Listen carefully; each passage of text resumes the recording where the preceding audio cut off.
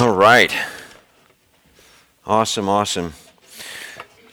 Choir's a little thin this morning, but you couldn't tell by listening. Over the course of this past week, as I looked to see who was going to be here for the choir, who was available for the band, as I recruited people to do different things, as we looked at who was available for worship this morning and helping lead in a variety of ways, it came to my attention that a lot of people that I talked to were going to be out of town today, out of town this weekend, not able to be here for worship this morning. And I was sharing this with Stephen as we were doing a little planning late in the week, and he suggested to me that we were going to be a little thin this morning because the word had gotten out that I was speaking this morning about giving.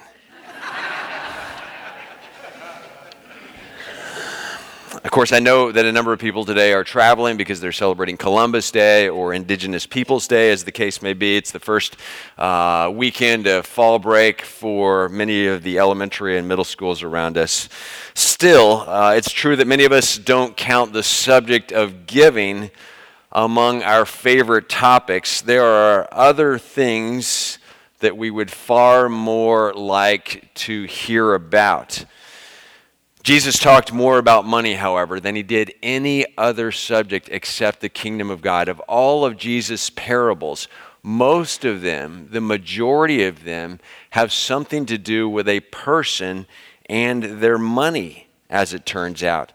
For Jesus, money was very much a spiritual commodity, and the giving of one's money was a part of that whole conversation or enterprise. So if we want to talk about the way of Jesus, which we've been doing for the last few weeks in this series, and will continue to do so, it's inevitable that we talk about giving. There's no way around that. And so now, at the risk of being redundant for those who have been around the last few weeks, for the sake of those of you who may not or who are new with us this morning, here is the idea in this series that we're calling The Way of Jesus. The idea is that Jesus called people to follow him. He did. He called men and women over and over at the beginning of his ministry and throughout to follow him.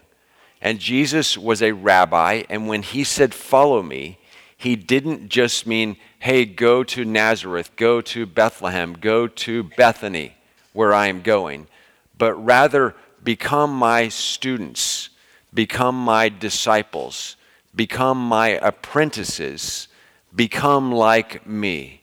Follow me and become like me. Learn to walk in my way.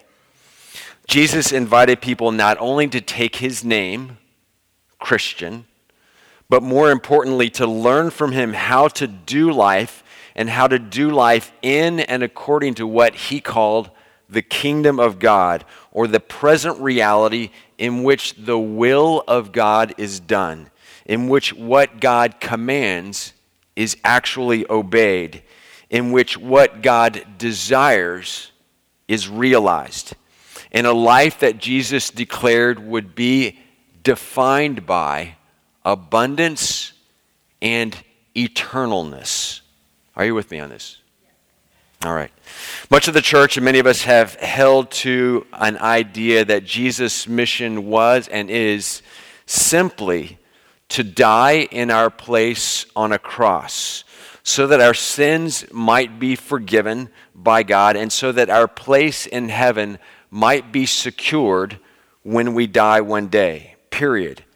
And once we accept that proposition, our job is largely to enjoy life on our own terms as long as we can until that day comes, with Jesus as our ever-present and always approving mascot.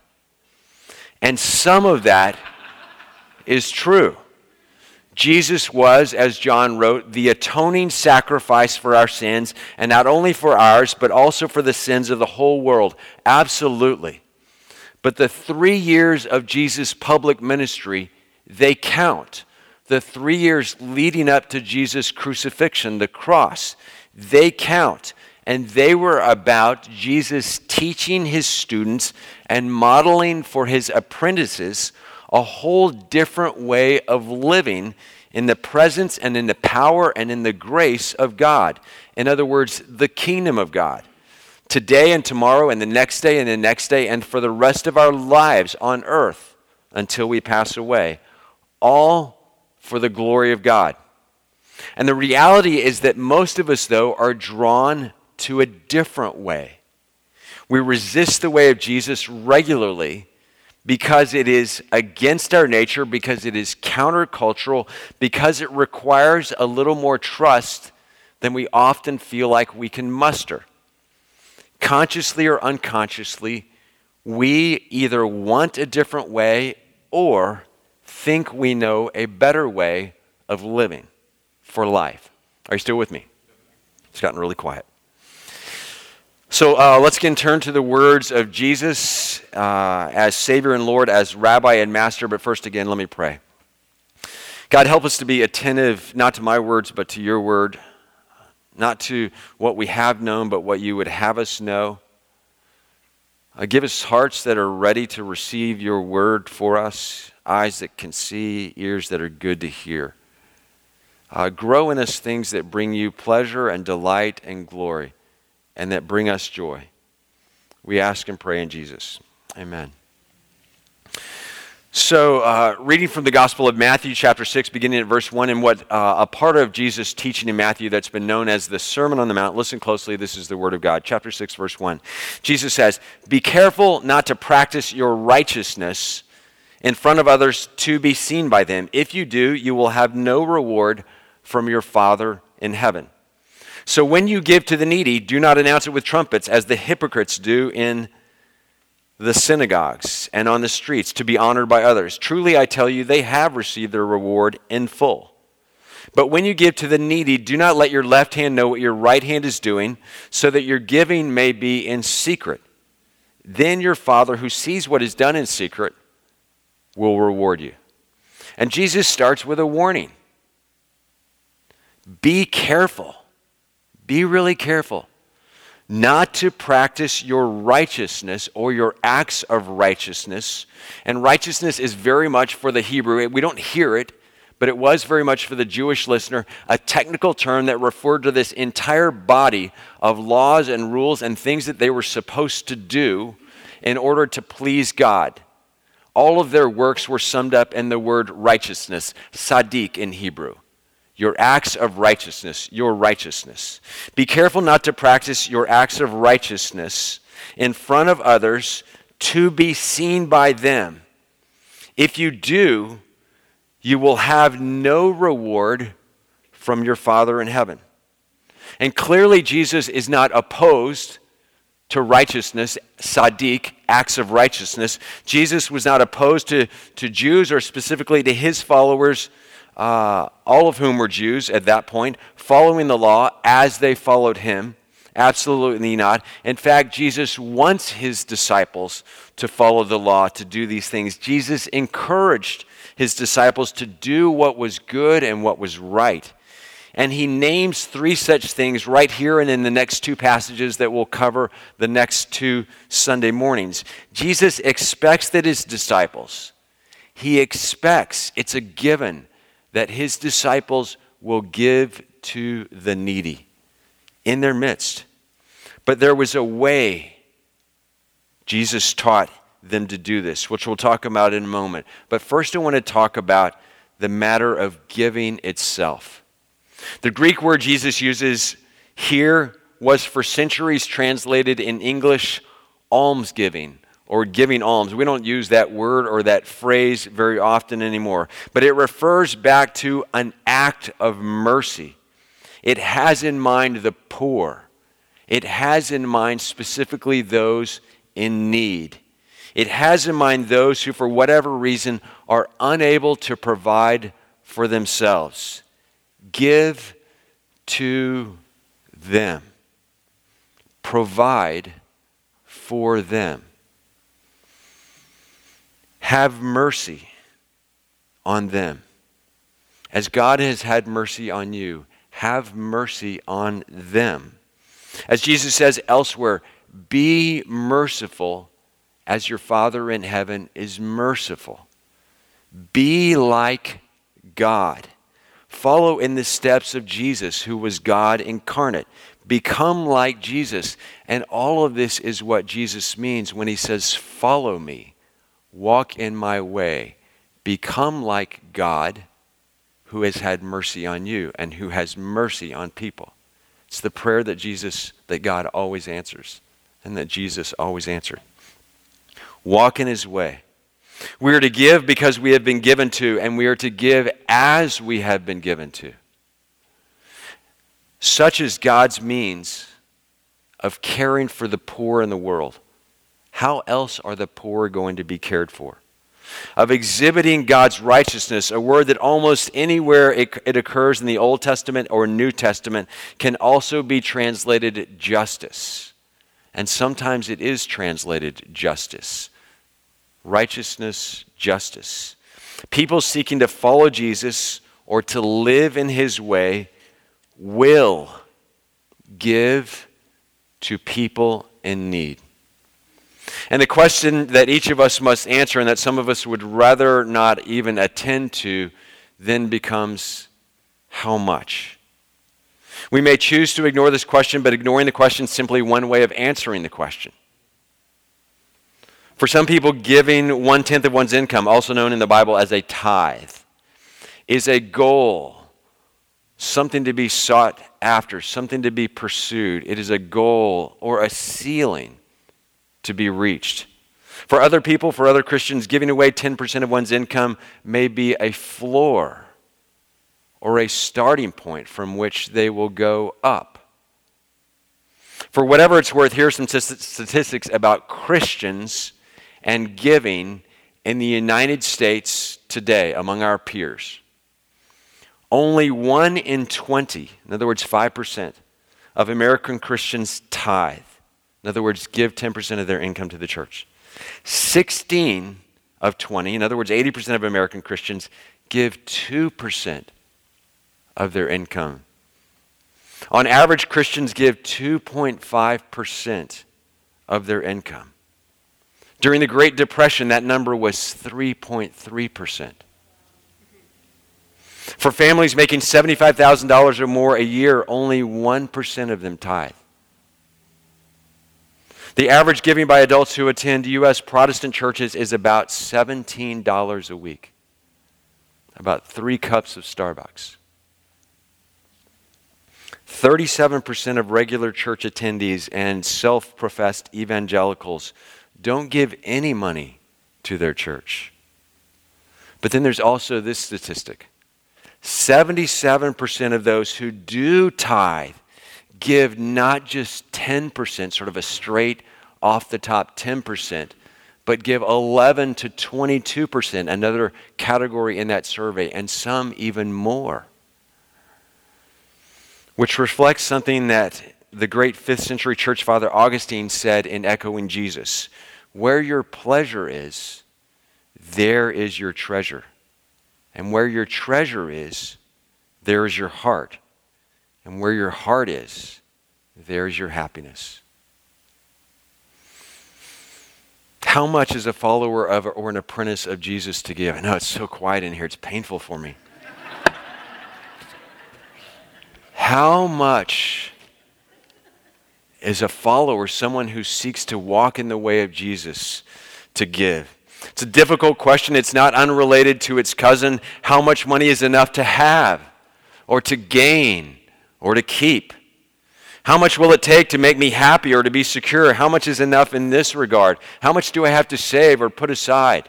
How much do I get to spend? These are all hard questions. In his classic book, Mere Christianity, C.S. Lewis wrote, I do not believe one can settle how much we ought to give. I'm afraid the only safe rule is to give more than we can spare. In other words, if our expenditure on comforts, luxuries, amusements, etc. is up to the standard common among those in the same income as our own, we are probably giving away too little. If our charities do not at all pinch or hamper us, I should say they are too small. There ought to be things we should like to do and cannot do because our charitable expenditure excludes them. Mother Teresa said so bluntly that I'm reluctant to quote her, but she said, if you give what you do not need, it isn't giving. which admittedly causes some of us to recoil so much that we cannot even hear her point. Another way to answer the question might be to give until the poor in our midst are provided for.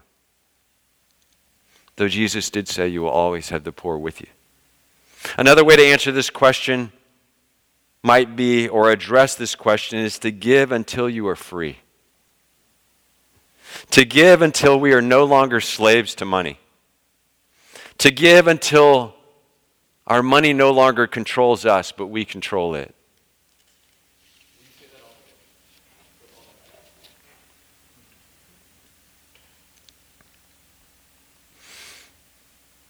Another way to answer the question might be to give until the poor in our midst are provided for.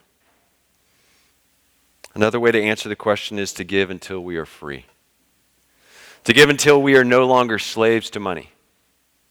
To give until our money doesn't control us, but we control it. Or to give, on the other hand, until we find joy in such. To give until we have discovered the joy of the Lord in blessing others. And that joy outweighs our fears and our greed. The Apostle Paul wrote to the Corinthians, each of you should give what you have decided in your heart to give, not reluctantly or under compulsion, duty, obligation, reluctance. For God loves a cheerful giver. God delights in the person who gives with joy, who has been liberated from greed and worry and fear, and is able to give with joy. A mother wanted to teach her daughter a lesson about giving, so on the way to church one Sunday morning, she gave the little girl a quarter and $1 and said, put whichever one you want in the collection basket when it comes around, and keep the other for yourself. When they were exiting the sanctuary that morning after worship, the mother asked her daughter, which, the quarter or the $1, did you put in the basket this morning? Well, said the little girl, I was going to give the $1. But just before the ushers began passing the baskets, the man up on the platform said, we should all be cheerful givers. And I knew that I'd be a lot more cheerful if I gave the quarter. So I did.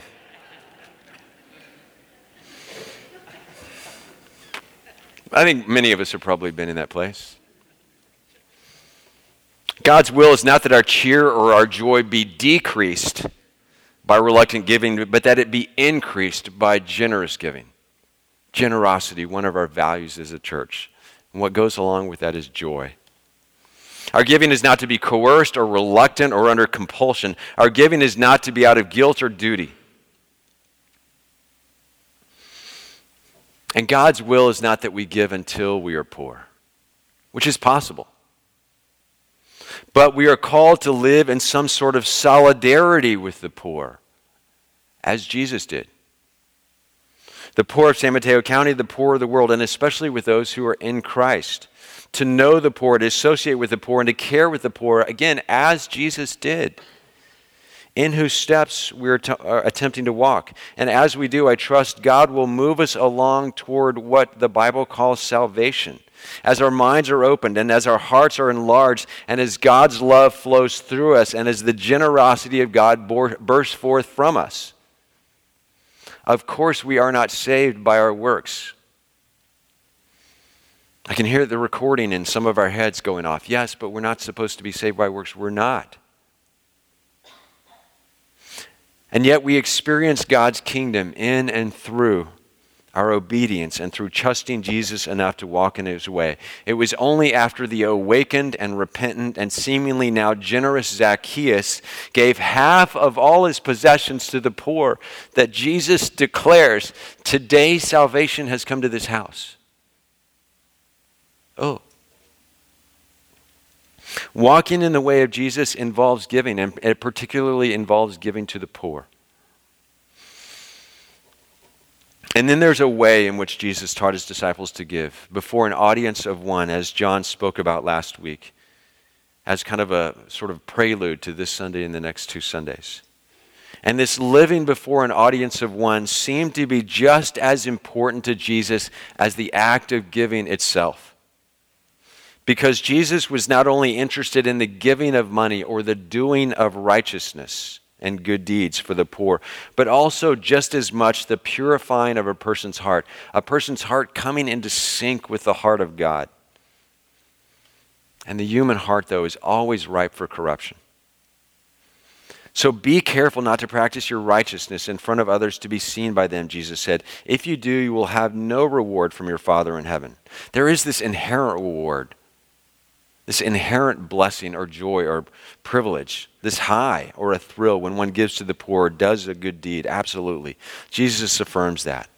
But there is another reward that comes from our Father in heaven that Jesus talks about. And to be rewarded by one's Father in heaven, Jesus says, put down the trumpets. We don't really know if the teachers of the law and the righteous and the Pharisees, if they really literally got out trumpets or someone else blew a trumpet when they went up in the temple to put their coins, their money, their resources into the collection vessel. They may have, or Jesus may have just been being funny. But Jesus says, put down the trumpets, put away the fireworks, turn off the music, turn down the lights, don't post it on Facebook or Instagram. Keep your good works to yourself and learn to be content in that. We've gotten to a place in our world with social media that it's almost as if the things that are not posted on Facebook or Instagram aren't really real. They didn't really happen. They don't really count if we can't tell everyone who will listen, watch, or read about them. We don't have to boast, though, Jesus says. Instead, we choose to post. It's our way of, can be. Don't be like the hypocrites, Jesus said. And you know the number one reason people stay away from the church and stay away from Christianity and stay away from Christians is because they say hypocrisy, right or wrong. Don't be like the hypocrites, Jesus said. It's a word that came from the theater. Beware of becoming an actor. Beware of becoming a pretender. Beware of becoming a show-off. Put an end to the public performance. When we go to the theater, a person is supposed, we know, we understand, they are supposed to be acting, pretending. But not in real life, Jesus says. Get off the stage. It's not good for your soul. We love applause. I love applause, sort of directly or indirectly, out loud or quietly. Jesus says, let your giving be for an audience of one, and then your Father, who sees what is done in secret, will reward you. And at least part of the way in which he will reward you, us, is by molding us and shaping us into this sort of mature, confident, secure, and humble person who experiences remarkable peace because she knows that she is right in the center of the will of a God who loves her dearly, prodigiously, relentlessly, endlessly. And that is enough. And that is where we are supposed to be and where we are called to rest. It is more than enough if we can allow ourselves in God's grace to only be in that place and to not boast about whatever good thing we might do. God desires to get us to that place, Jesus says, where our egos no longer need or depend on our own applause. In other words, the watching of our left hand, what our right hand, our giving hand, is doing. Jesus says, don't even let yourself know as much as you can the good things that you do. You don't need to do that. Try to be free from that. In our human depravity, we're always inclined to turn an act of mercy into an act of vanity. One's principal motive in giving can become not the benefit of a person who is in need, but rather the stroking of our own ego. Altruism is replaced by a distorted egotism. And so, because Jesus has such good in mind for us, not simply outwardly, but more importantly inwardly, he warns his apprentices about such. We love seeing our names on donors lists, in alumni magazines, and on the websites of our favorite charities, ministries. There's a reason that we don't do that in the church. But Jesus says, do not continually recall your giving or gloat over such. Do not continue to preen over your generosity or to congratulate yourself. Learn to live apart from that.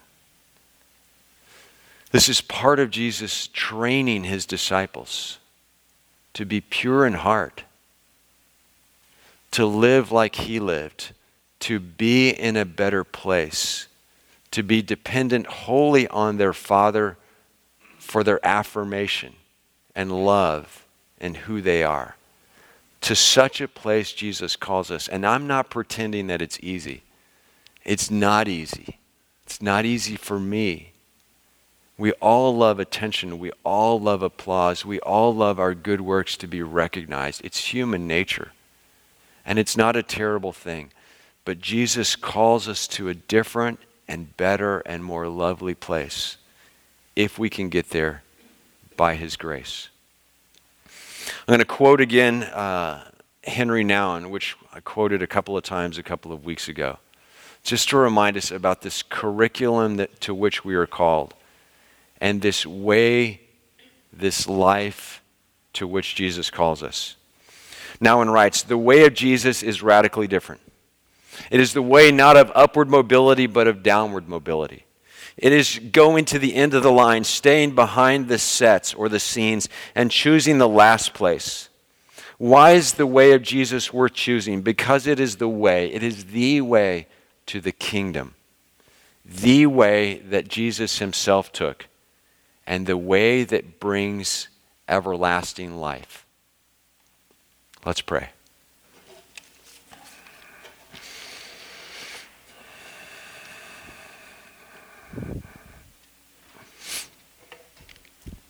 Thank you, God, for caring enough to show us the way for this life, the way of eternal life, the way to eternal life. Thank you for loving us enough to not allow us to continue to wander aimlessly alone in our own wisdom through this sometimes difficult life.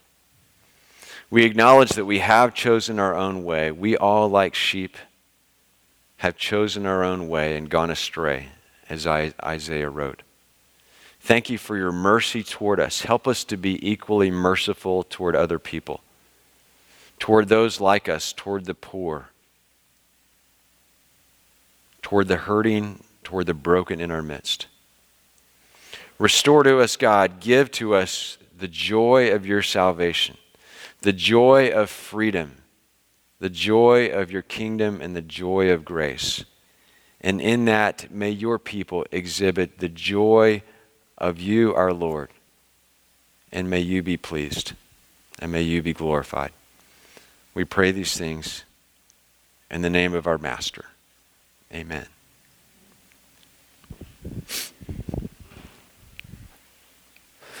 And Jesus, our master, our teacher, our rabbi, invites us to this table, to his table. And it's not because we're good. It's not based on our acts of righteousness, our tzaddik, but on his righteousness and his obedience and his faithfulness and his love by which he took the hit that was rightly ours. Stepping onto the platform, the stage, to be nailed to a cross, so that he might be, as the scriptures say, as John wrote, an atoning sacrifice for our sin, the Lamb of God who takes away the sin of the world, that we might be reconciled to God, our Father. And so this invitation isn't for the good. It's not for those who have mastered love. It's not for the righteous, but it's for us. All of us. You don't have to be a member of this church or a Presbyterian church or any church to participate, but only acknowledge your need for God's grace and your desire to rely on him for that. The Lord Jesus, on the night that he was betrayed, took bread, and when he had given thanks, he broke it, and he said to his disciples, "This is my body that's broken for you. Do this in remembrance of me." In the same way, after supper, Jesus took a cup and he said, "This cup is a new covenant, promise, agreement in my blood for the forgiveness of your sins. So drink ye all of it." Go ahead, drink. And the Apostle Paul says that whenever we eat this bread and drink this cup in this manner together, we proclaim the Lord's atoning death for our sin on a cross, until he comes again, and he will. Thanks be to God. Let's pray. For your mercy exhibited, demonstrated, and given in this table, God, we thank you. We ask that you would meet us as we eat and drink together, that you would open our eyes, that you would fill us with your Spirit, that you would unite us in one as your family on earth, and that you would unite us to yourself through your Son, who has healed our wounds and drawn us into your life. Help us to see as we eat, and to see as we drink, and to be renewed in your Spirit. We pray in Christ the Lord. Amen.